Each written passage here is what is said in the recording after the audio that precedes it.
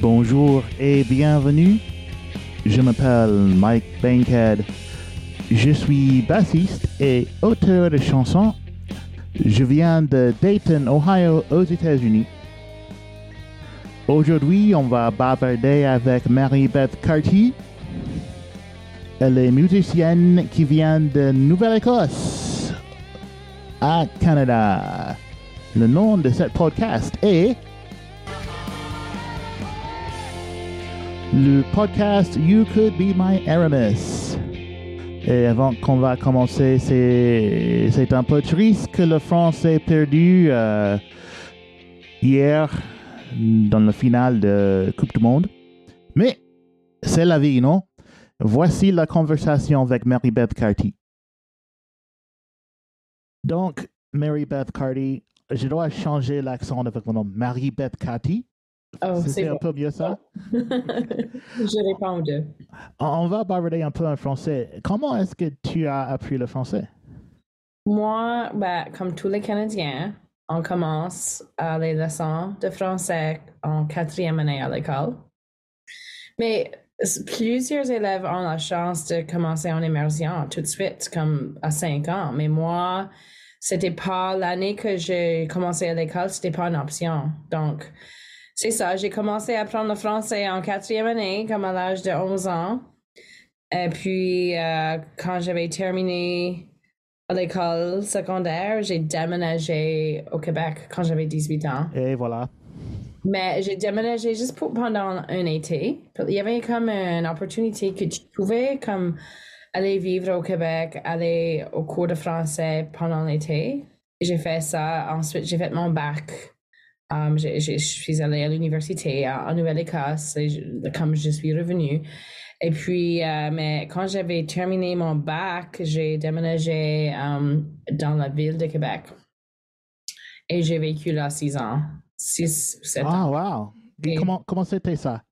J'ai jamais visité là-bas. Oh mon Dieu, t'aimerais ça. La ville de Québec, c'est... Oh mon Dieu, c'est le fun. C'est comme un vrai... C'est très vieux.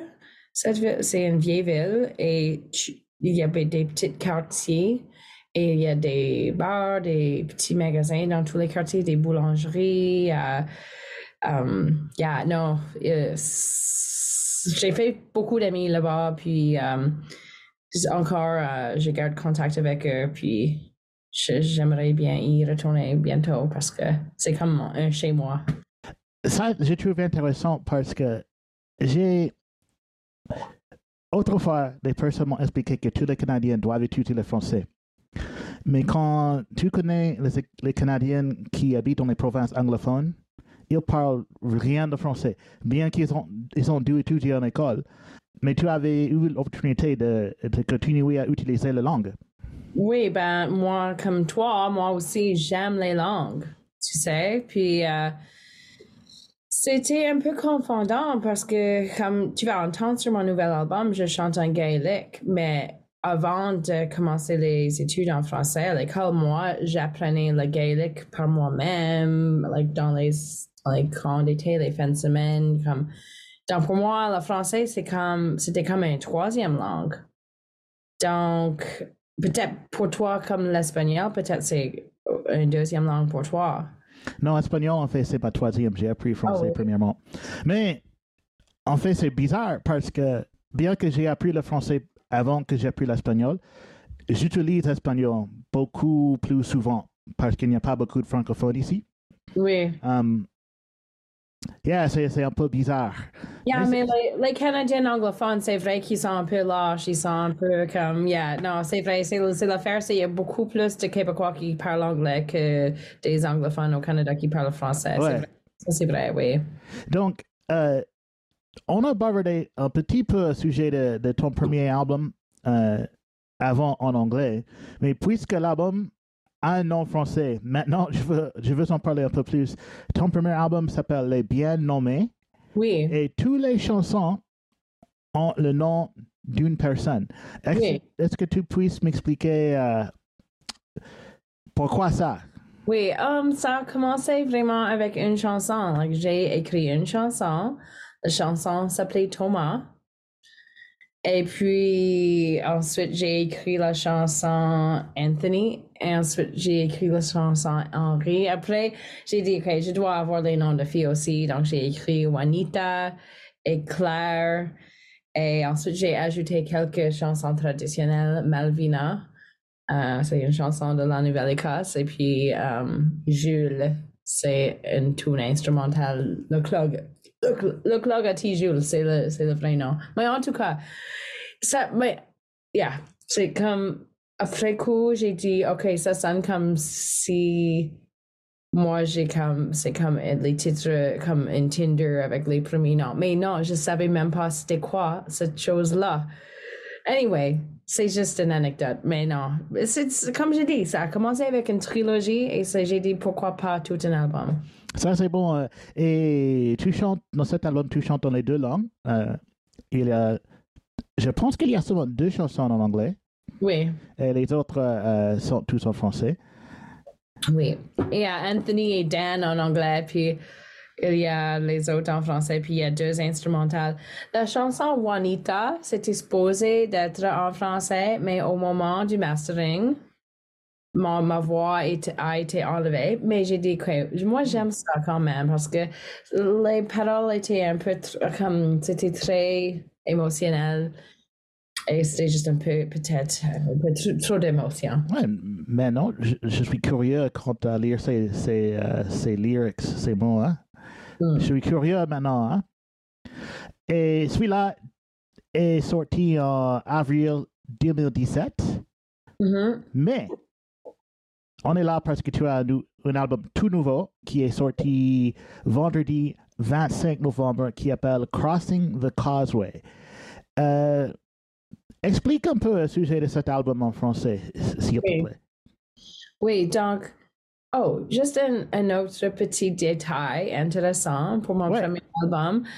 Avril, c'était le lancement numérique, mais le vrai, comme le lancement où c'était disponible sur Bandcamp, c'était le 14 février.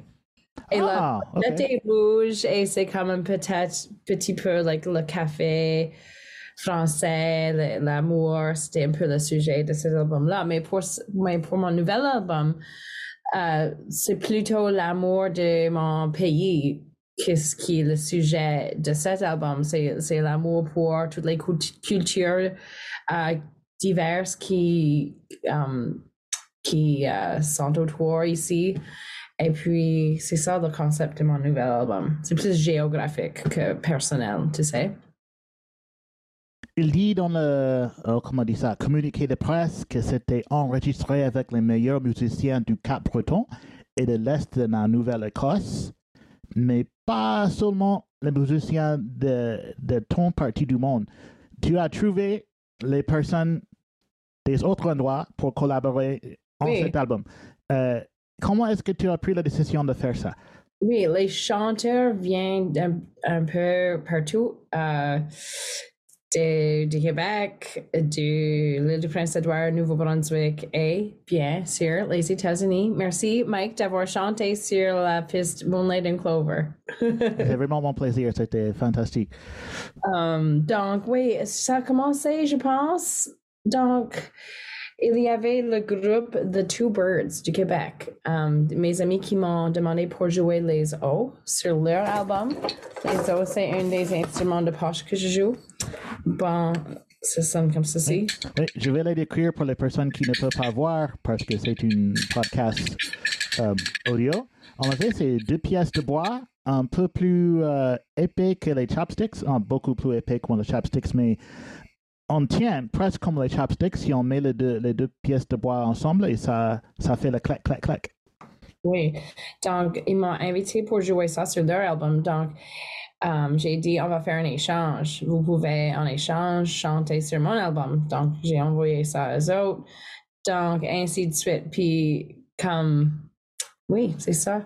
Puis, une chose, Mike, qui est vraiment incroyable, que je reviens pas un peu, c'est que j'ai demandé à une de mes amies, elle joue dans un groupe de renom qui s'appelle Vichten. C'est un groupe qui est très connu dans le monde de musique acadienne. Et puis, ils ont fait des tournées aux États-Unis, en Australie, en France, partout dans le monde. Et puis, c'est deux sœurs jumelles et un gars. Donc, c'est un trio.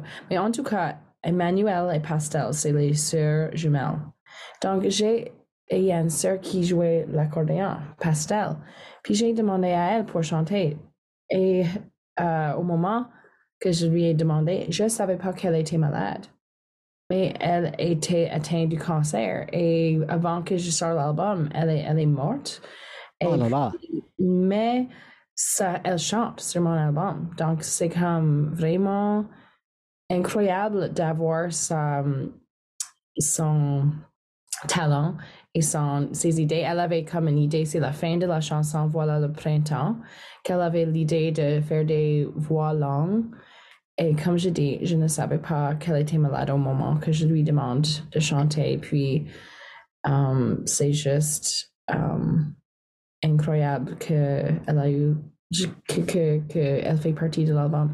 Yeah, c'est vraiment touché qu'elle est là avec moi à chanter. Cette histoire, c'est aussi triste que c'est belle, non? Parce que peut-être une des dernières choses qu'elle avait fait avec la musique, c'était collaborer avec toi, non? Ça touche. Oui. Cet album-là, je lis encore une fois de communiqué de presse, quelques chansons en gaélique écossais, Oui. 2 titres traditionnels acadiens, des airs instrumentaux adaptés à l'accordéon, des hommages à nos traditions issues de Micmac. Tu l'as déjà expliqué dans l'autre podcast, mais il faut expliquer maintenant. Qui sont les Micmac? Les Mi'kmaq, c'est les peuples originaires de cette terre qui, originairement, ça s'appelle le Mi'kmaqi. Mais pendant que j'y pense, le Mi'kmaqi, c'est pas juste la Nouvelle-Écosse, le Cap-Breton, c'est aussi, ça fait partie du Maine aussi. Comme mes amis Mi'kmaq ont une carte ils ont une citoyenneté américaine et aussi canadienne parce que leur famille, comme même mes amis, comme mon ami qui a mixé mon premier album, Benedict Lafford, lui, il est Mi'kmaq et son père vient du Maine. Et puis mon amie Tara, que j'ai appris une chanson d'elle, sa mère vient de Maine. Donc c'est comme vraiment, il y a beaucoup d'échanges ici, puis le Maine. Et donc comme tu m'as demandé dans le podcast anglais, si combien de personnes il y a qui parlent cette langue. Donc, j'ai dû faire un Google et là, il y a comme un conflit. Il y a plusieurs sites qui disent différentes choses. C'est comme peut-être entre 7 000 et 11 000 personnes qui parlent la langue. Ça, c'est pas mal. Il y a beaucoup de langues qui sont en danger de disparaître et ça paraît qu'avec 7 000, 11 000, c'est non, ça c'est une langue autochtone la plus parlée au Canada. Oui. OK. Je pense que c'est formidable qu'il y a tant de diversité sur cet album. Et je suis très heureux que tu m'as demandé de participer. C'était vraiment orgueilleux d'aider.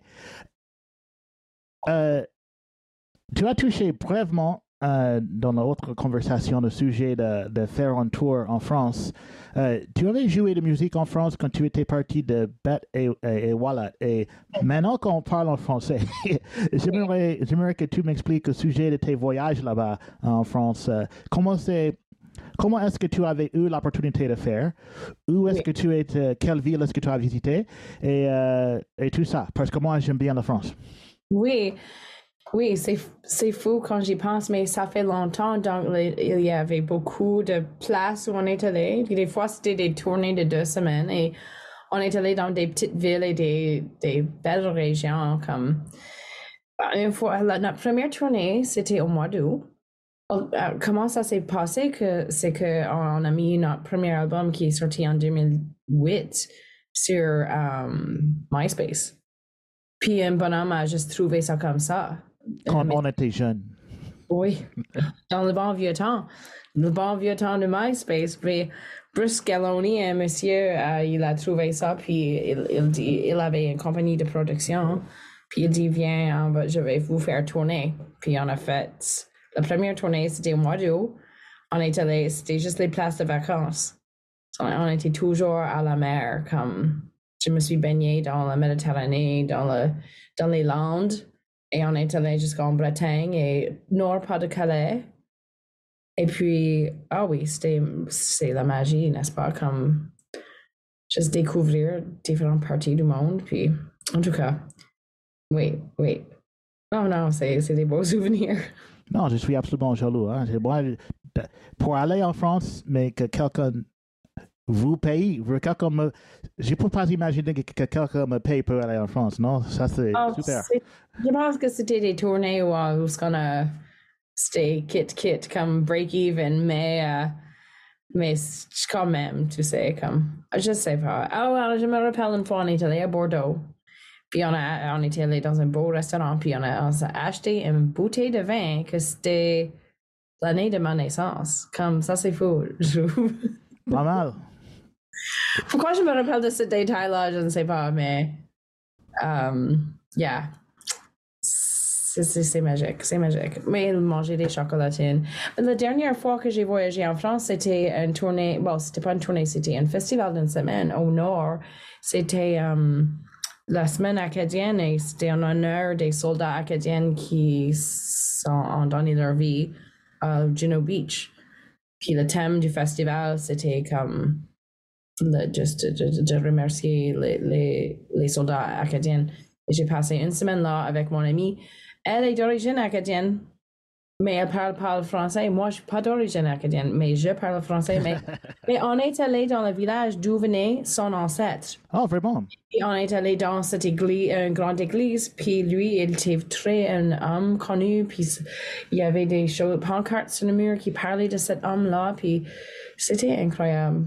Oui. C'est vraiment différent quand on... Non, puisque tu habites au Canada, moi j'habite aux États-Unis, donc quand on parle au sujet de cette guerre-là, nos pays ont leur histoire qu'on dit. Non, je sais bien que les Canadiens sont super orgueilleux, super fiers de ce qu'ils ont fait en Juno Beach, même comme les Américains sont super fiers de ce qu'on a fait en Omaha, choses comme ça. Mais c'est différent quand on voyage en France et on parle avec les personnes qui étaient là. Les personnes qui avaient habité là, surtout les Normands. C'est un point de vue qu'on ne reçoit jamais quand on croit ici. J'ai gardé des souvenirs de la grand-mère d'un ami, de mon ami Jonathan. Son grand-mère avait grandi en Normandie. Mm-hmm. Et une fois, j'ai passé quelques semaines en France, j'ai resté chez elle. Et elle était en train de me dire des histoires de comment la vie était quand les Allemands sont arrivés. Et qu'est-ce qui est passé quand les soldats sont venus pour libérer sa vie. Et ce vieille femme a dit, vieille femme, il faut que je respecte le genre, non? Ce vieille femme a dit que la raison qu'elle fume, c'était les soldats canadiens qui lui ont donné des cigarettes quand ils sont passés. Et elle était jeune, comme peut-être un adolescent à cette époque-là. Elle avait appris à fumer pour les soldats qui ont venu pour libérer la ville. Mais c'est le point, c'est que quand on écoute des histoires des personnes qui ont eu la guerre chez eux, c'est différent. Différents points de vue d'ici. Heureusement, en Canada et aux États-Unis, il n'y a pas de personnes qui se souviennent quand il y avait une guerre sur la terre ici. Ils sont toujours là-bas, là-bas, là-bas. C'est tout à fait différent quand la guerre vient à ta voisinage, non? Non, c'est vrai. Puis, en lien avec la culture, peut-être ça en lien, peut-être je rêve un peu, mais il y a comme peut-être à quelque part une guerre sur l'imagination ou ce que pour moi qui fait la musique traditionnelle, c'est comme on est toujours bombardé des choses populaire ou comme l'assimilation ou le génocide, c'est comme ça peut être, ça peut-être que c'est arrivé sur ces terres aussi, comme avec le surtout, je ne veux pas parler mal des États-Unis, mais comme tu dis qu'il y avait peu d'Amérindiens dans ton coin, comme j'ai vu ça passer dans les médias sociaux l'autre jour, comme en Amérique du Nord, on ne pense pas à ça, mais il y avait comme une guerre et un génocide ici aussi, c'est juste qu'on n'y pense pas. Oui, c'est absolument possible, non? Malheureusement, comme les humains, nous n'avons pas, collectivement, nous n'avons pas bien appris de l'histoire. Non? On répète toutes les bêtises. Oui, donc c'est ça, like, l'assimilation, comme c'est un peu, mon album, c'est un peu juste pour dire comme nous ne sommes pas assimilés, il y a la diversité, puis on célèbre ça de manière qu'on va danser ensemble, chanter ensemble, puis ça peut vivre encore, ça peut encore développer, puis se mélanger ensemble, puis c'est des bons vibes que je veux donner au monde avec ça. Et ça, c'est bien, hein? C'est... Non, vraiment, j'aime la façon que musique a le pouvoir d'unir les personnes. Oui. Oui. Et on exprime comme une personne qui écrit les chansons. Nous partageons notre âme avec les personnes dans nos chansons, non? C'est vraiment ça. Puis pour faire, dans une autre entrevue, on m'a demandé qu'est-ce qui fait une bonne chanson. I was like, well, c'est l'émotion. Ouais. Like, quand tu partages les hautes des hautes émotions puis les bas des basses émotions, like, c'est ça qui fait qu'une chanson est bonne ou non. Ouais, c'est ça, exactement. Beaucoup de moments, c'est l'interprétation aussi. Yeah. Donc, ta ville s'appelle Antagonische. Quel type de ville c'est Antagonische? C'est comment j'ai bien oublié comment dire en français. What's it like? C'est comment, c'est quoi l'Antagonische? C'est comment? Ma ville, c'est une petite ville, c'est, oh mon Dieu, mais c'est une petite ville, il y a 5000 personnes, mais il y a aussi 5000 étudiants à l'université Saint-Évêque, Saint-Francis Xavier. Mais l'autre soir, j'ai fait un lancement de disque le vendredi soir. Puis le même soir, il y avait tant de choses qui se passaient en ville. Il y avait une chanteuse très populaire qui donnait un concert gratuit extérieur sur la rue Main, la même rue où je chantais dans la galerie d'art de mon ami. Donc, il y avait ça, il y avait un Broadway musical, le Godspell, avec toute la communauté, les petits jeunes et un cast de peut-être 30-40 personnes qui ça jouait à l'école secondaire. Il y avait un drag show dans un bar où moi, je suis allée voir ça après mon spectacle. Et c'était pacté, plein. C'était une belle énergie, c'était une belle soirée. Puis tout ça se passait dans une nuit. Ça, c'est comme une nuit typique à Antigonish. Tu sais pas quoi faire, il y a trop de choses qui se passent. Wow, donc si on va visiter Antigonish, on va faire la fête, évidemment. Hein? Oh, sans doute. Donc, quel instrument est-ce que tu joues? Moi, je joue plusieurs instruments, l'accordéon, la guitare. Je joue les instruments à poche. Toi, tu joues la basse, hein? Moi aussi, je joue la basse. Ouais, j'aime bien la basse. Yeah, moi, j'ai un Dan Electro Longhorn. Et c'est moi qui joue la basse sur mon album, sur plusieurs tracks. Mais j'ai aussi mon ami Donnie qui joue le contrebasse. Mais oui, comme je jouais tantôt les autres. Sur mon album, j'ai fait comme beaucoup de percussions, beaucoup de différentes secoueurs, des shakers. Donc, après, et aussi, je joue la gambarde. Aussi nommé la bombarde ou la veuse. Quelqu'un m'a dit l'autre jour, ça s'appelle la veuse. La ruine babine, ça c'était un autre nom qu'on a donné pour ça. Juste pour.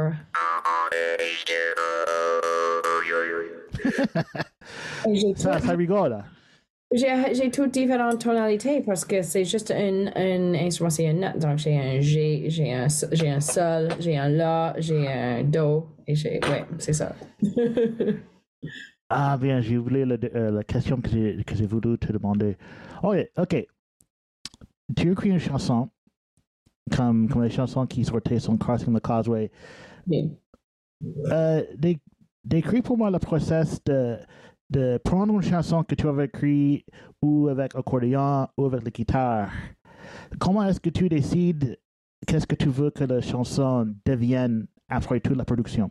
Qu'est-ce que c'est le procès pour prendre l'escalette et de mettre toutes les choses après? Well, ça c'est une bonne question. Comme sur plusieurs pistes sur cet album-là, moi c'était comme j'avais pas forcément, c'était pas mon idée. C'est comme je me suis réunie avec mes amis Colin Grant et Bradley Murphy. Puis on a fait une pré-production, puis eux autres, ils ont amené leurs idées.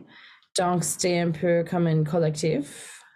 Mais moi, yeah, so donc, yeah, des fois, quand j'écris une chanson, ça va peut-être changer au cours du temps, juste pour améliorer ça. Puis, yeah, même, yeah, les chansons sur mon premier album, j'ai peut-être changé un mot ou deux, que je chante un mot sur l'album, mais là, en live, je chante un autre mot aujourd'hui. Mais c'est ça. C'est comme des fois, c'est une décision, mais ça, des fois, ça vient de l'air ou à force de jouer. Peut-être, des fois, ça vient en live. Like, je suis en train de jouer un spectacle, puis des idées me viennent pendant que je suis sur scène. Yeah. Voici une question que j'ai l'habitude de demander à toutes les personnes, mais j'ai sauté la question dans le dernier bavardage. Je l'ai gardé pour celui-là. Je veux que tu penses de ta passé quand tu étais super jeune. Oui. Qu'est-ce que c'est la première chanson que tu te souviens d'avoir écoutée? La première chanson que tu puisses souvenir, ça c'est une chanson que je reconnais de ma jeunesse.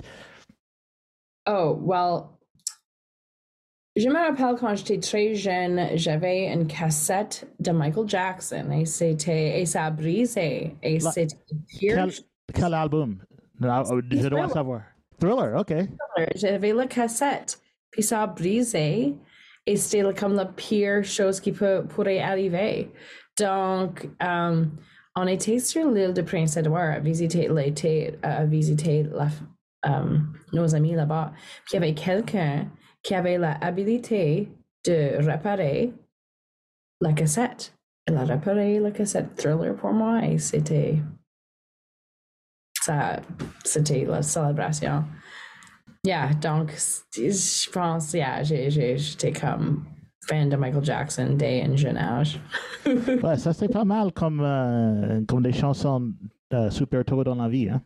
Mais comme chanteuse, la chanson que je chantais pour la famille, pour les amis, pour les voisins, que je connaissais les paroles et que j'allais présenter, c'était Farewell to Nova Scotia. Notre hymne national qui... Oh, vraiment, c'est l'hymne de Provence. C'est comme notre hymne, c'est pas officiel. Si tu vas avoir un hymne national, c'est peut-être pas Farewell, c'est pas ce que tu veux chanter, mais ouais. C'est très populaire, c'est très connu ici. Plus connu qu'au Canada?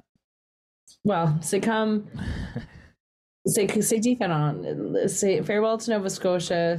Il y a un festival où j'ai joué quelques fois. C'est un super festival de musique folklorique, Lunenburg Folk Festival. Et à chaque année, la dernière chose qui se passe, le dimanche soir, tout le monde monte sur la scène et chante Farewell to Nova Scotia. Parce que c'est juste une chanson que tout le monde de la Nouvelle-Écosse connaît.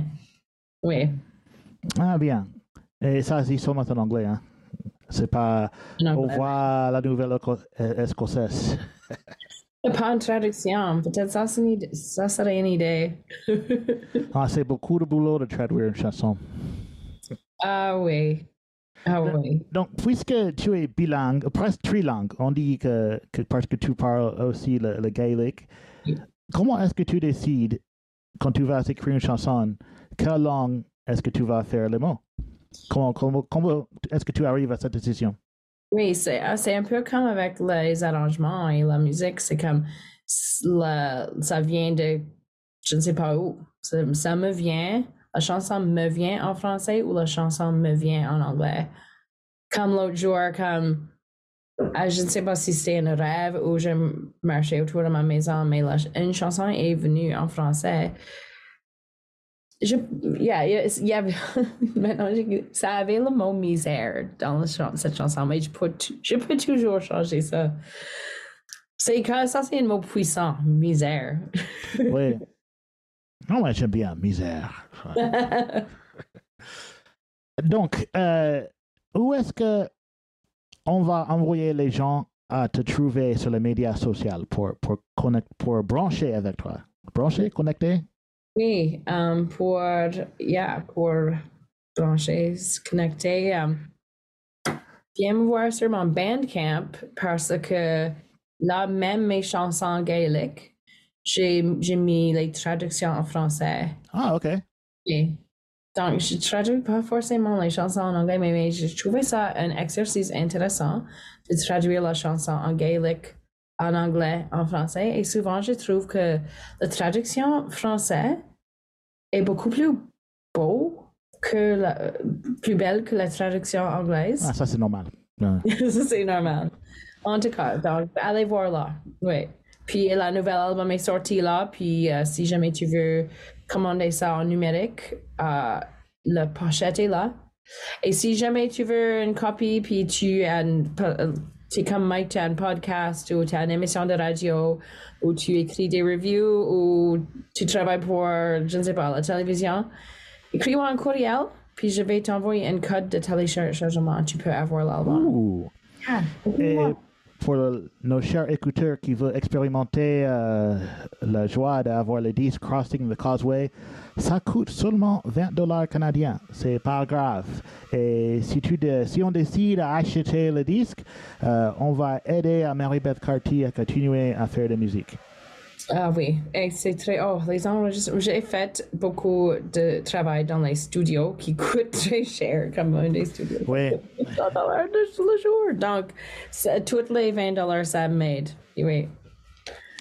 Donc, merci Mary-Beth pour passer du temps avec moi. Est-ce que tu as un dernier message pour les personnes qui écoutent avant qu'on coupe? Well, merci beaucoup, Mike, d'avoir fait cette entrevue. Puis, mon message pour les gens, c'est danser, chanter. Si tu vas écouter mon album, j'espère que vous allez danser et chanter avec les chansons. Parfait. Merci, Mary-Beth.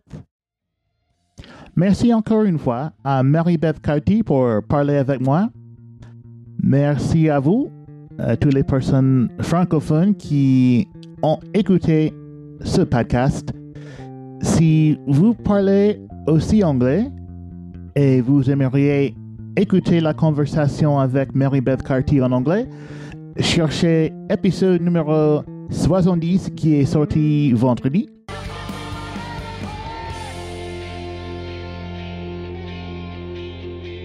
Encore une fois, merci pour être là avec nous et j'espère que vous revenez la prochaine fois que j'ai une conversation en français. Au revoir.